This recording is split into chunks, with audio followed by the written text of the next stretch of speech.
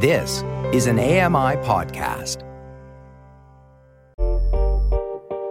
Hey, Dave Brown here. If you enjoy this podcast portion of our show, remember you can watch it live every day at 9 a.m. Eastern Time on AMI TV.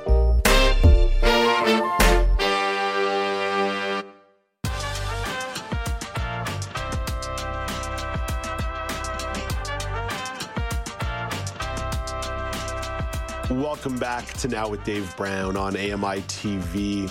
Research shows that nearly half the adult population experiences measurable loneliness in the United States. Those numbers have been on the rise for years. It's especially noticeable in people aged 15 to 24. Research shows that they spend 70% less face-to-face time with friends than 20 years ago. There are consequences to spending less time with people, including an increased risk of heart disease and stroke. Shane Baker is a health and wellness advocate. He wants to share some of his experience. Hey, good morning, Shane. Nice to chat with you today. Great to be here today, Dave. So, Shane, I laid out some stats there, but what got you thinking about social connection? Yeah, I think, if anything, the pandemic really impacted our connection with others around us, whether that be our family or friends, our coworkers. We were basically asked overnight to minimize our social interaction with those that we love and care for overnight. And although we're a few years into the pandemic, I think that is something that people like myself and I'm sure many others out there still really struggle with. And that's trying to find a healthy balance of making sure that we minimize our risk factors personally, but we also need to remember that if those statistics that you just shared with us are true, that this is something that we really need to pay attention to, because this has real life impacts on our health and wellness. You mentioned some cardiovascular, we also think about anxiety and depression. And, I've seen some of these articles and the headlines are quite scary. And I think it's something that we all need to be really aware of right now. Yeah, just for a little bit of context, that data all comes from the U.S. Surgeon General. So this is definitely peer-reviewed academic research from where some of that numbers come from. There's also elements of early onset dementia for people who experience less social interaction. So Shane, you mentioned the pandemic, where the world ran to Zoom in a pretty much en masse over the course of a couple of days, and technology did create a bridge. How did it bridge the gap for you?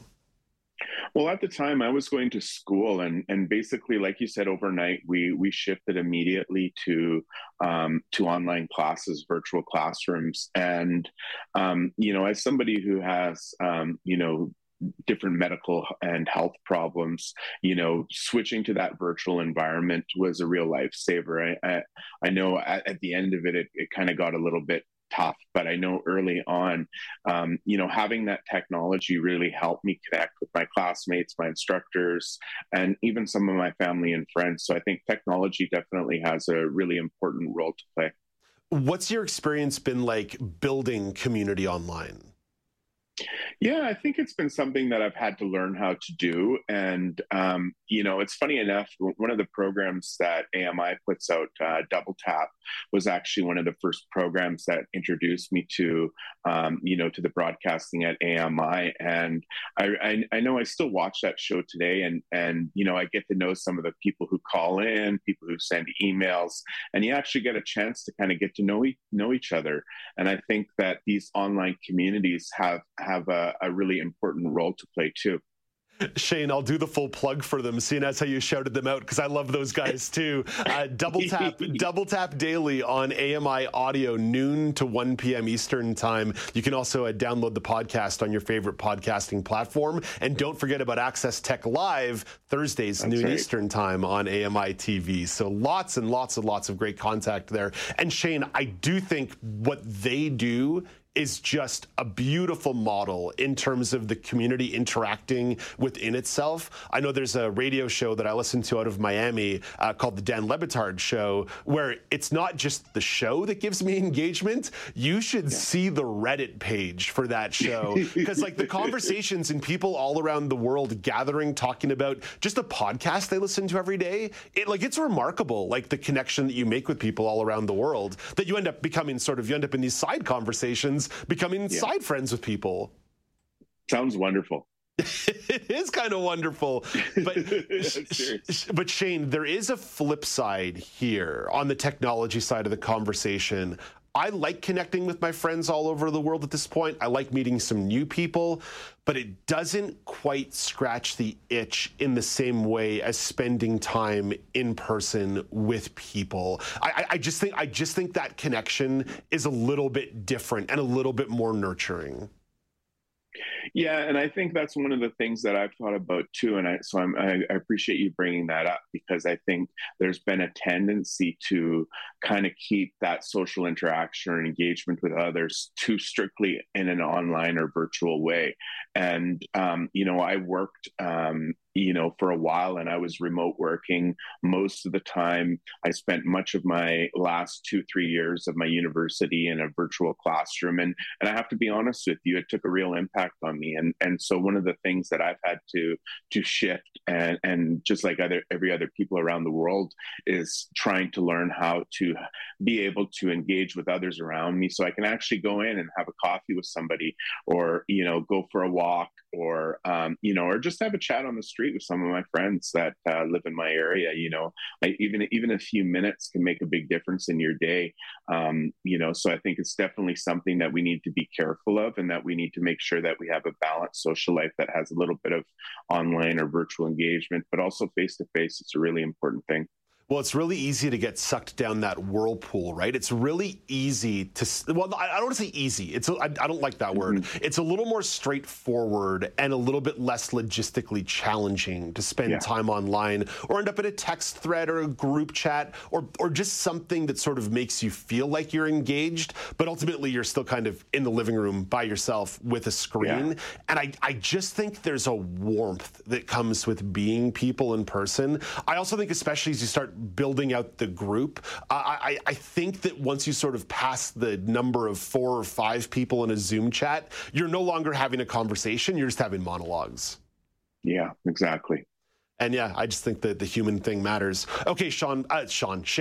Someone called me Dan last segment. Now I'm calling you Sean. No, we're spiraling here. We're spiraling. Totally. Shane, I would say that one of my absolute favorite ways to spend time with people is, let's call it 2 to 3 people together at a table having dinner or drinks. Like, to me, when you sort of get that table with 4 people sitting together, breaking bread, being with one another, engaging for a couple of hours, to me, that's my absolute favorite way to spend time with people in person. What's yours?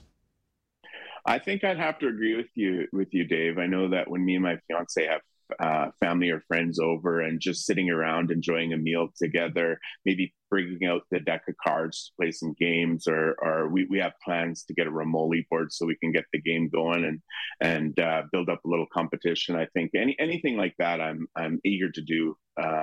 So I think it's just an opportunity to sit down and relax and have some enjoyment with our friends and family. Board games. I like that one. Yeah. But Shane, I'm going to go back to the idea of deliberate. The one thing is that unless you are uber popular, you have to be deliberate sometimes in making these plans. You can't just wait for them to come to you. It requires action, which, by the way, is one of the things that can actually be affirming about the whole process, because it forces you to do the action of reaching out, get the response, and planning something. Like, it actually gives you a sense of accomplishment. I don't mean to be glib about it. I think there's truth to that. The idea of organizing something is an accomplishment. Yeah, definitely. And then you get that reward of that event coming together, and you're getting a chance to be around your friends and share a laugh and some memories with each other. Yeah, absolutely. Hey, Shane, thank you for this, my friend. I always appreciate you waking up early there on Vancouver Island to chat with me at 6:30 a.m. local time. All the best to you and the fiancé, and we'll talk to you in a few weeks. Have a great day. That's Shane Baker, a health and wellness advocate. Coming up in 60 seconds, Alex Smythe has the generalized spring forecast for Canada Alex Smythe is sort of playing a Groundhog Day. But first, here is Canadian press reporter Karen Rebo with your morning business minutes. Canada's main stock index was little changed yesterday as bank earnings began to roll in. Toronto's TSX index slipped 5 points to close at 21,318. New York's Dow Jones average lost 96 points and the Nasdaq gained 59. In Tokyo this morning, the Nikkei index lost 31 points and our dollar is trading overseas this morning at 73.64 cents US. We all get an extra 24 hours to 2024 with this leap year, and salaried employees might be wondering whether they'll be getting paid extra for working on February 29th. Employment lawyer Brittany Taylor says leap year comes every 4 years, but this is one of the first times she's heard questions about a leap day paycheck. She says hourly workers come out the winners tomorrow because they will get paid for the hours they work, but it could look different for those on salary who aren't entitled to extra compensation just because there is an extra day in a month every 4 years. From the Canadian Press Business Desk, I'm Karen Rebo. Thank you very much, Karen. Let's turn to Alex Smythe for the weather story of the day. Alex, not quite a weather story of the day, a weather story of the season. Spring is still 3 weeks ahead, but forecasters are already trying to make some generalized predictions. Yeah, they always like to bring out these kind of forecasts of what we can expect from the season ahead. And let's just say unpredictability has been the name of the game when it comes to winter. It's expected to be similar when it comes to spring overall. So you're going to see more dramatic temperature swings. You go from, like we're expected to see over the next couple of days, you get very cold and then back to kind of temperate conditions, and then you get a blast of winter, and then you get really warm. So that's going to be kind of some of these sudden bursts you'll expect throughout the spring season. Overall, there will be above seasonal temperatures across most of the country. The northern stretches of the central region, including northern Manitoba, Nunavut, and parts of northern Quebec, they will see a more near normal temperature range during the spring season. This will also extend to the Maritime region in parts like Halifax and St. John's, which will experience near normal temperatures. Now, we've had a very kind of underwhelming amount of snowfall this season, and the low amount of snowfall has meant there's going to be not a lot of concerns when it comes to flooding when this spring season comes, which is normally the case. But on the flip side, it does mean there's a greater concern of wildfires because there isn't that moisture there to prevent it. So wildfire season may start far earlier than normal. I'm going to interrupt you for 1 second, Alex. Wildfire season has already started in the Texas Panhandle. They're experiencing a way early start to the wildfire season. Yeah, and some parts of the prairies have already started to kind of call an early start to the wildfire season as well. So it's going to be very much a concern, especially when you look at where precipitation is going to be limited. So parts of the prairies and Maritime, they will see above normal amounts of precipitation this spring, but BC, Northern Alberta, Ontario, and Quebec, they're going to see below normal precipitation. And those are some of the key areas where wildfires have really devastated the regions and had a national impact, an international impact when it comes to the smoke from last year. Mm-hmm. So the rest of the country, though, they should experience near normal amounts of rainfall come this spring. So not anything truly unexpected so far in this forecast, Dave, but things that we've always kind of had a feeling of, okay, there's going to be less rain, less snow, warmer temperatures. This has kind of been the overall feeling that's going to carry into spring. Alex, thank you for this. Talk to you a little bit later in the show. That's Alex Smythe at the Weather Desk. Coming up after the break, Yale University wants to reincorporate standard tests in their admission process. And some Canadian universities are calling for more standardized tests, too. Elizabeth Moeller weighs in with her thoughts. This is Now with Dave Brown on AMI TV.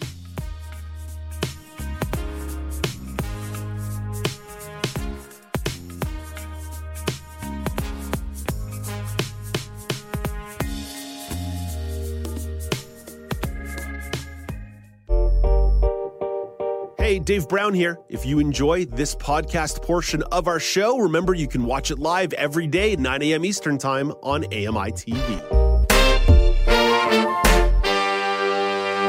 Join us weekly for The Pulse with host Joeita Gupta, who brings us closer to issues impacting the disability community across Canada. Watch The Pulse on YouTube or listen wherever you download your AMI podcasts.